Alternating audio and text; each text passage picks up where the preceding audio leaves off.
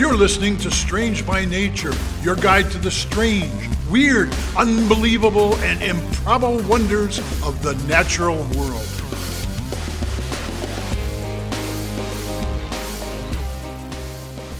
Hello, everyone. Thanks for being here today. I am Kirk Mona, and I am joined today by Rachel Ginza and Victoria Thompson. We are all professional naturalists who together have scoured the world for weird and wonderful wonders just to please your mammalian brain's desire for novelty. Isn't that nice? Let's do this. Hey everybody, welcome to this week's show. Rachel, how you doing? I'm doing pretty good. You know, frozen north, it's freezing and snowy. Yeah, you guys really got dumped on up there. I tell you what, you want some? I wanted to we actually could use some because we're a little short on snow down here. So yes, okay, truck cool. it all down. We would love that. Sounds great. It's probably my fault. I bought some new cross-country ski boots to go with these cross-country skis someone gave me, which means it's my fault, you guys. It's my fault. Mm-hmm. There is no snow. So yeah. I apologize. You got to make the right sacrifice, Kirk.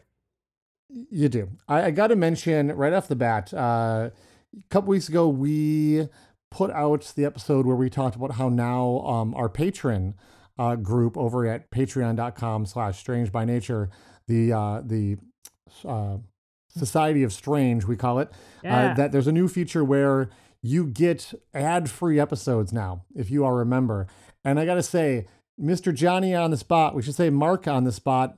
Shout out to Mark, who was the very first person to run out and become our newest patron within, I think, hours of the episode dropping. He heard that and was like, yep, that's a deal for me. You can be like Mark. Everyone should be like Mark. And head on over to patreon.com/strangebynature, join the Society of Strange, and get your ad-free episodes. I mean, but without further ado, I want to get into this week's topics, Rachel. A few weeks back, we were chatting. And I'm going to be honest, I don't remember anymore like when we have... Well, I don't remember when we have conversations if it's on the show or not. So, hence why I said we chat a lot. Yeah, you were mentioning that you like literally just had wolves passing through your yard. Do you remember this? Yeah. Yeah. So, now I'm just a little bit out of the range of where wolves are in Minnesota, but they are a common occurrence where you live. Absolutely, we find signs all the time. Perfect. Then let me ask you an important question, Rachel. Are you afraid of the big bad wolf? No. Right? No. So I'm more afraid of the moose. Right, yeah. Moose are terrifying. Mm-hmm. We have these stories in our culture, weirdly not about moose, but about wolves. And a lot of that stems from Europe and European immigrants that came over to this country. And these stories really portray wolves with a lot of hatred and portray them as very dangerous creatures. But here's the thing. Mm-hmm. Wolves can attack humans. Right. But in all of North America, in all of recorded history, there have only been 21 fatal wolf attacks. 14 of those were in the lower 48 of the U.S., 5 in Canada, and 2 in Alaska. In all of recorded history? Yeah. Going back, I mean, I'm sure there could have been more back, before people were bothering to write this stuff down. But, this is like as far back as we can find all the records, 21 people. And to put that in perspective, we talked about this just before on the show.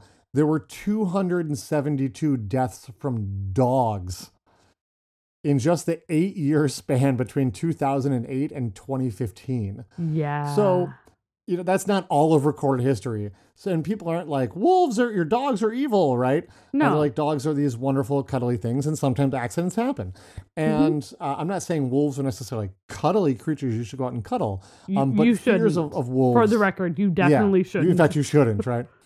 Fear of wolves is greatly overblown. Now, in other parts of the world, we see fear of other animals, like drop bears in Australia, of course. Right. But I want to focus on one of them in particular, and that's the tiger. Oh, now, okay. Here's the deal. I for real am not afraid of wolves, but tigers give me a little more pause. Tigers definitely eat more people. Yeah, they eat more people than wolves do. I was able to find some numbers. Between 1876 and 1912, which was a 64-year period, if you're quick with the math, tigers killed 33,247 people in India. Ooh. So 33,000 people in a 64-year period. Wow. What's that do for you? That makes me a lot. rethink my answer to a would you rather that was asked of me a few weeks ago. What was that? I think it was would you rather fight a tiger or a moose with a calf? And I think I said tiger. With a cat? A calf. You're using a baby. a cat? No, a calf. Like a baby moose. Oh. So a mother moose. You're like holding baby. a calf and you're like fighting. Okay, that makes much more sense. Boy. Right? They both sound really, really bad. Yeah. I think I went tiger. But But I might rethink that. Yeah. I don't know, man. That's both unfun. But I feel like a moose, maybe I might stand a better chance. But here's the deal. 33,247 is a lot of people. The rate used to be much higher in the past. And by the past, I mean, 1876 to 1912. Yeah. Than it is now. But annually, there's about 3 people per year that are killed by tigers. So it's still an issue, although clearly not as much as it used to be. And some of this comes down to better management and things like that. Population size, too. Of the tigers, you mean? Yeah. Yeah, exactly. I'm like, because the population of humans is going up. When you actually look at the cases of people, sort of some of these man-eating tigers and whatnot, one of the common things you find is that the cats themselves are often some way injured before this happens.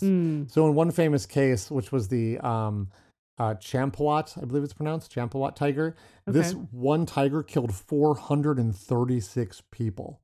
And when it was finally shot, what they discovered is that it had badly broken teeth in her lower jaw. Oh. And so she was attacking humans as a last resort. Yeah. It was like the only prey she could go after. So as a rule, tigers really prefer not to hunt humans, but that she kind of felt like that was her only thing left she could try to get.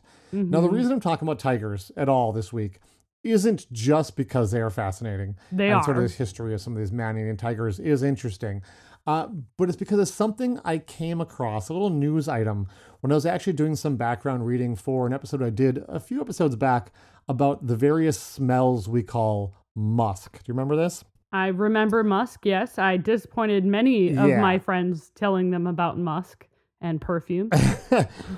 Well, as you can imagine, if you do end up with a man-eating tiger on the loose, you want to be able to catch it. And so researchers want to be able to, I guess, also want to be able to catch tigers for science, not just to catch, man-eaters and whatnot. But they want to be able to learn more about tigers. And so being able to either catch them or even just bait them in to attract them into camera traps or DNA traps and whatnot, that can be a really good thing. But how do you attract a tiger? Well, researchers thought that maybe musk might do the trick. And where do you find musk these days? In perfume and in colognes. Right. So the news item I wanted to share was that researchers at the Bronx Zoo decided to test out which perfumes and colognes tigers like the best. I love this. Are you ready to find out? I absolutely want to know. They hit the stores, and what they found was they found 23 different scents that they wanted to compare. And they did an attention study. So they'd spray an object and then see how long that object would hold the tiger's attention. Right. And the differences were quite striking. So at the bottom of the barrel was Estee Lauder's Beautiful, which was clearly not a hit with the tigers. Tigers only pay attention to the target for 2 seconds. Almost not enough to even register. They kind of went like, no, I'm good. And walked away, right? So they're like nope, what's not that? Interested. No, I don't care. So they tested all 23 of those, and the winner, hands down, no questions asked, holding the cat's attention for a full 11.1 minutes. Whoa. Was none other than Calvin Klein's obsession for men. Pretty amazing. So what's going on here, right? They clearly have an obsession for men. Yeah, if you look at, you probably hope not if you fall into the pit or something there. Calvin Klein's obsession for men contains a compound called civitone, and this is a musk compound that is created by civet cats. Okay. So clearly the tigers find this civet cat smell really interesting, and they're like, what is this? Like, okay, there's some kind of cat smell in here. It smells like a cat, but it's not a cat. What is this? Yeah, not surprising. They find it interesting, and other ones that also have civitone, I think, have been shown to like be of more interest to some of these cats. Now, this is not just tigers, though. Researchers have actually begun using cologne and perfume to attract big cats in the wild. Some researchers in Nicaragua and Guatemala have actually used scents to attract jaguars to camera traps. Camera traps often put different scents out. So it might be like food or something like that to try to attract an animal in. In this case, they found using... We have one of those at the site that I work at. We put it... Nice. We call it Wolf Kill Hill. What do you use? Deer. And so what do you use? A dead deer. Yeah. That works too. So obviously, having prey out can be tricky at all these sites. And so they were using scents, and they could spray the actual camera, and the jaguars would like come right up to the camera and be like, oh, what's going on here? And like rub their faces all over the camera, trying to get that smell on them and stuff, like cats do. Right. And they've also found that I couldn't find out if they were actually setting up something to purposely do this, but they found that when the cats were like rubbing their faces on the scent or on the camera, they could actually get some of their hairs stuck. Cool. And then they could come back later and take those hairs out and do DNA testing on them. That's awesome. Yeah. So they're actually using, I don't know if it's specifically Calvin Klein's obsession for men, but using some of these musky smelling colognes to attract some of these cats in and, being able to gather valuable data, which I think is super cool. That's very cool. Back in India as well, I do know I saw there was some people who are looking at whether or not perfume can also be used to attract and trap troublesome cats that have maybe gotten a taste for humans, or also just, like I said, trapping or attracting tigers because you want to put a radio collar on them or study them or something. Yeah. So very, very cool. So I'll kind of wrap things up just by saying, next time you're at the zoo, if you're going to visit the tigers, I'm not sure what to tell you. Like, maybe try some Calvin Klein's obsession for men if you want the tigers to pay attention. But maybe for the sake of those around you, like me, who find cologne usually overpowering, maybe just forgo scents at the zoo and save it for attracting cougars at the bar. Oh, Kirk. That was terrible. Come on. I have to say, I did not find any research saying whether or not Calvin Klein's obsession for men works on cougars. So you will have to do your own research on that. And please let us know. Write to us, contact@strangebynature podcast.com, and let us know if you've had any success with that. My sources for this week were the Center for Disease Control, Pouch Conservation, NPR, and Wikipedia. Awesome. So that's what I got. We're going to take a break, and when we come back, we'll have Rachel. Yeah.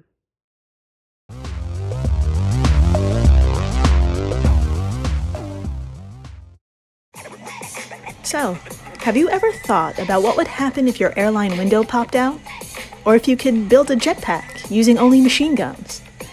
Turns out you can, but you really, really shouldn't. Hi, I'm Jill Chacha, host of a podcast that's for weird people who like learning about weird stuff. It's called, Well, That's Interesting, and it's a comedy science-y show that tells the story behind the facts because those stories are funny.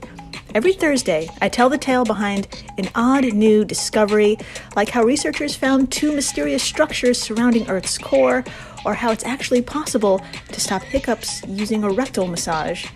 Yes, there's a story behind that. No pun intended. And I tell the story because storytelling is the perfect way to learn and remember. The facts are bizarre, the stories are epic, and the laughter is plentiful. So, join the flock and listen to Well, That's Interesting wherever you do podcasts.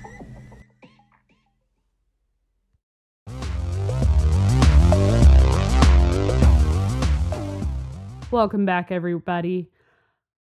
So one of our listeners sent this to me and has been awesome. patiently waiting for me to hurry up and cover this topic. So Brett. I know sometimes people send us ideas and it takes a Yes. while for that to get through them. But again, contact at strangebynaturedpodcast.com. Send us your ideas and your comments, and we read all the emails. We love them. It's beautiful. So Brett, this is for you. You've been waiting so patiently. Here we go. What do you know about reindeer, Kirk?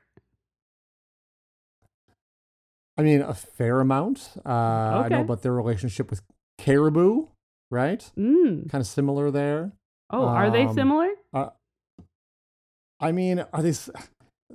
They're, depending on how you look at it, I think I heard that they're actually the same animals. They are. Or maybe like a subspecies. I will talk about it for sure. What else do you know? I know they sometimes eat mushrooms and go crazy. That's fair. Okay. Do you know that story? I don't know if I know that particular story, but we'll save that for the bonus for the patrons. So. Yeah. What do you know? What do you know about caribou? Well, besides they make a superior cup of coffee to Starbucks. Agreed. As a diehard Minnesotan and former barista for Caribou Coffee, absolutely. Oh, there you go. So a bit of background on reindeer for everybody. Reindeer and caribou are the same. That's the thing about, we've discussed how we feel about common names here on the podcast and the weirdness that happens with common names. And here it strikes again. So reindeer are what we call either domesticated or Eurasian species of caribou. And in North America, they're caribou. And that was kind of what I was just thinking of too, with the fact that like it's the same animal essentially, but it's been like they're herded and stuff too, the actual reindeer. Exactly. The scientific name is Rangifer terranandus. Easy for you to say. Right. And they are part of the deer family. One thing that you did mention that there are subspecies of reindeer / caribou. I'm going to use the words reindeer. I'm going to try to use them more interspersed interchangeably, but I might say reindeer more. But we're all adults here except for the children listening. So we will and the children are exceptional children because they listen to this show. So we all know what you're talking about. Mm-hmm. So because there are subspecies, and there's a number of subspecies throughout the circumpolar range that they follow and navigate, it can change the weight, and their location is really what tells you what subspecies is where. But they're all under the same umbrella in the deer family. So we're just going to call them all one. Because they are the deer family, one of the characteristics for deer is they have 4 legs. They're kind of brownish. They have hooves and they grow antlers. Reindeer are really, really cool because they actually grow the largest and the heaviest of all antlers of all the deer family, which is wild because moose are in this family. But male antlers can grow. They're heavier, huh? They're heavier. They get up to 33 pounds. Which is because like I know they can get long, but they don't seem like they get as thick as like a moose. Right? That's I think fascinating. Part of it is because they have to have a certain amount of strength, right, to get that long. So that way they're not like any sort of flexible, I guess. I'm thinking probably just how like a stick, you know, like the thicker it is, the stronger it is, you know? Yeah. So it would be heavier because denser material. That's my logic. Sure. I don't know if that is necessarily what actually happens, but they are the largest and the heaviest antlers. And another thing that's really cool is that male and females both grow antlers, which is not hugely common in the deer family. Most of the time, it's just the males that grow the antlers. Both the males start growing their antlers in like March, April, and then they drop them in November. And then the females start growing them in May, and then keep growing them until they they will continue to grow them and keep them until they have their calves in late April, May, drop their antlers, and then start growing them again. Which means, Kirk, you know what this means? A couple things? Yes, but most important, all of Santa's do they start reindeer. Growing them immediately? Not necessarily immediately. No. I see. Okay. No, what's important? You're going the different direction. Yeah. I absolutely am. Slight tangent here. Yeah. This means that all of Santa's reindeer are female. Because all the males have dropped their antlers, so all of them are female. It's amazing. Yeah. It's so fun. I got you. Okay. So that being said, reindeer have the same kind of hoof feet. They have like 2 hoof, like half toes on their feet. And that's pretty characteristic for deer. Theirs are pretty cool because they are found so far north, particularly in the Arctic region. Their whole body, they are a mammal, so they have hair, they have fur. Their whole body is covered in fur. From the bottom of their feet all the way up through their nose. The bottom of their feet? Their bottom of the feet will have some hair on there. Did not know that. Which actually, that's cool. It's so cool. And their hooves actually will like harden and then soften depending on the season.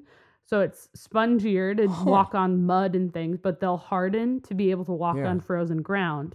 And the hair that's on the bottom of their feet actually allows them to be able to grip on the frozen ground easier. Kind of like how snowshoes or old cross-country skis used to work, right? We used to use like mohair in order to grip and go up hills. The caribou are doing the same thing, which is wild. Just so that way they can walk on the frozen surfaces. Yeah. Which is crazy. They're also really well known to eat just about anything that they can get their hands on. They are vegetarian or herbivores, same difference. They're herbivores, so they will eat shrubs, they'll eat bark, they will eat mushrooms, they'll eat ferns, they'll eat mosses, they'll even eat lichen, which is not a really common thing to be eaten in the animal world. There's sometimes when lichen is like all they're eating. Exactly. And most of the time that's in like midwinter because it is a really high energy food and it allows them to be able to eat a bunch of it and get the energy they need to be able to survive. But they have to have a special enzyme in their stomach in order to break it down, which is pretty cool. Interesting. I did see a travel TV show type thing, like food, where I want to say they were in Greenland and they were with some, native hunters who were going after, I believe it was, caribou. And they had shot one of these and they brought the host of the TV show over and they're like, and they cut the stomach open to show that it was just all lichen. Like that was the only thing. But it was the what's called the chyme. It's like all the fermenty stuff in like a deer's stomach. And they kind of dipped this knife into this chyme made out of just lichens. And they kind of explained to the guy, like, this is, you eat. It's tradition, you eat. And the host is like, oh my God, are you serious? Like, yeah, this is a tradition. When you kill it, you eat some of this. And he's like, oh, okay, all right, I'll do it. This is the tradition I want. That's why I'm here, And so he took like a mouthful and started to eat it. And he's like, so awful. And he looks over and they're just dying, like laughing their asses off. And they're like, oh my God, he actually ate it. And they're like, yeah, we don't eat that. That's disgusting, dude. Yeah, that's gross. We don't have those enzymes. Brilliant. Oh man. Brilliant. But just a great little tidbit. I don't remember what show it was on, but it made an impression. That's so great. I love little jokes like that. That's always fun. So every day, though, their stomach is full of lichen. Because they are herbivores and they're large herbivores, they have to eat a lot in order to keep their body weight up, to keep their energy up, to be able to survive and produce the amount of heat that they need in order to survive, right? So they have to cold. Yeah. So they have to eat up to 18 pounds of vegetation every day. Oh, and if that's all lichen, like 18 pounds of lichen is just such a massive amount. It weighs almost nothing. Right. Which leads right into what I'm sure Brett is so excited for me to get into, and is just saying, get on with it. So when you have to eat what's the story then? Yeah. Well, think about it. You said it. Lichen and plants, they don't weigh that much. So when you have to eat that much, especially in the warm months, when all of this vegetation is available and you're building up your fat reserves, when you're eating that much and foraging and migrating around so you can get all the food that you need, as well as making sure your calf and your herd get what they need to survive. Right. What do you take away for time-wise? There's only so many hours in the day, Kirk. Oh, you're traveling and eating. Do they like not sleep? Oh, it's better, Kirk. It's better. It's better? What? It's better. They can eat and sleep at the same time. Oh my God. Okay. Are they able to shut down parts of their brain at a time and sleep parts of their brain like a shark does? Kind of. So it's wild. One thing I didn't mention to you is reindeer are ruminants. Yeah. Yeah. So that means that they, very similar to like cows, they will chew food down, go into one stomach. It'll come back into a different stomach, and they will continue to like chew on this cud, right? Yeah, they'll chew the cud, yep. As they're chewing the cud, they're able to go into like a light sleep to help them rest, because it's a mindless chewing motion. Yeah. And as they're chewing, they're just resting and their brain waves go down. This is a recent discovery, Kirk, because scientists were like, well, they must see them just sitting there looking drowsy chewing, but they're actually partially sleeping. They're partially sleeping because what is wild is scientists went into this. This is a recent study that was published in December of 2023. So this is super recent. Okay. It was published in, it was in Current Biology. So super duper recent in our time anyway. And it pretty much allows them to nap all during the day as they're like just chewing. Because it's a rhythmic motion. And what happened was the scientists thought that they must just not sleep all that much in the warmer months because they have to eat so much because the Arctic summer is so short. So because it is so short and they have to eat all this much, they must sleep more in the winter months. But that isn't what happens. They get the same amount of sleep in the winter as they do in the summer. Wow. So their sleep rate doesn't change.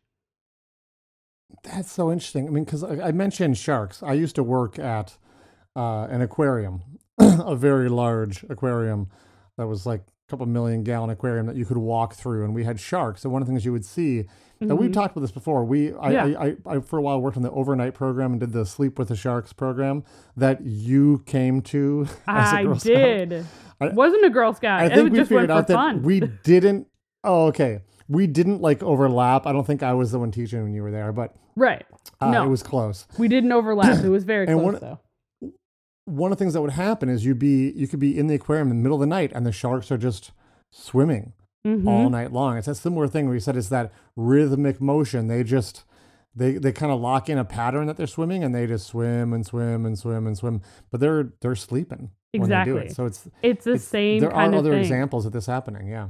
Yeah. It's the same kind of thing. As long as they're like chewing cud and just chewing, they can be asleep. And they can do that for like 5 hours. Maybe not all at the same time, but they are apparently hardwired to need like about 6 hours of sleep. And the scientists, when they were doing this, first of all, I find this very funny. They did it by studying the brain waves, which means that they stuck several reindeer with non-invasive electrodes on their heads to monitor the brain waves, which is so funny. They must have to looked just awesome. Think about it. That just sounds so fun. And they did it with, they did it not only with some wild reindeer, but they did it with some domesticated reindeer as well, to be able to decipher if there was a change or anything like that. And truly, they found that they spent about an hour a day in REM sleep, and then they spent the rest, the 6 hours or so in non-REM sleep. And while they were in that non-REM sleep, they would continue to just munch. Chew the cud. But their brainwaves show that they were just in non-REM sleep. Yeah, it just reminds me, like, I literally was just teaching last week and talking about how one of the things I love about nature is you find out there is more than one way to do the same thing, right? And that's just so fascinating to think about all the little subtle different ways, because animals need sleep. And I did a whole episode about sleep a couple of years ago. Yeah. And so it's like animals have to have sleep, but there's different ways to figure it out. We talked about how ducks like sleep half their brain at a time, and that's why they sleep in these circles that can be watching out for predators. Like there's all these really cool things that as you start to go down that road to learn more about sleep, you realize that it's not all just one thing. And you wonder how many animals have strange sleep habits that we don't even know about. I mean, I was talking about groundhogs this week with kids and hibernation. And we know that a lot of animals come out of hibernation so they can sleep and then go back into hibernation. It wouldn't look any different if you're just watching them. But like if you measure their brain waves, you're like, oh no, they came out of hibernation, they slept, and then went back into hibernation because sleep is that important, you know? So it's super, super cool. It's so cool. And going back to like reindeer too, not only did they find too that they were taking these little naps as they could while they were chewing that cud, which allows them to actually get more nutrients out of that food in the first place.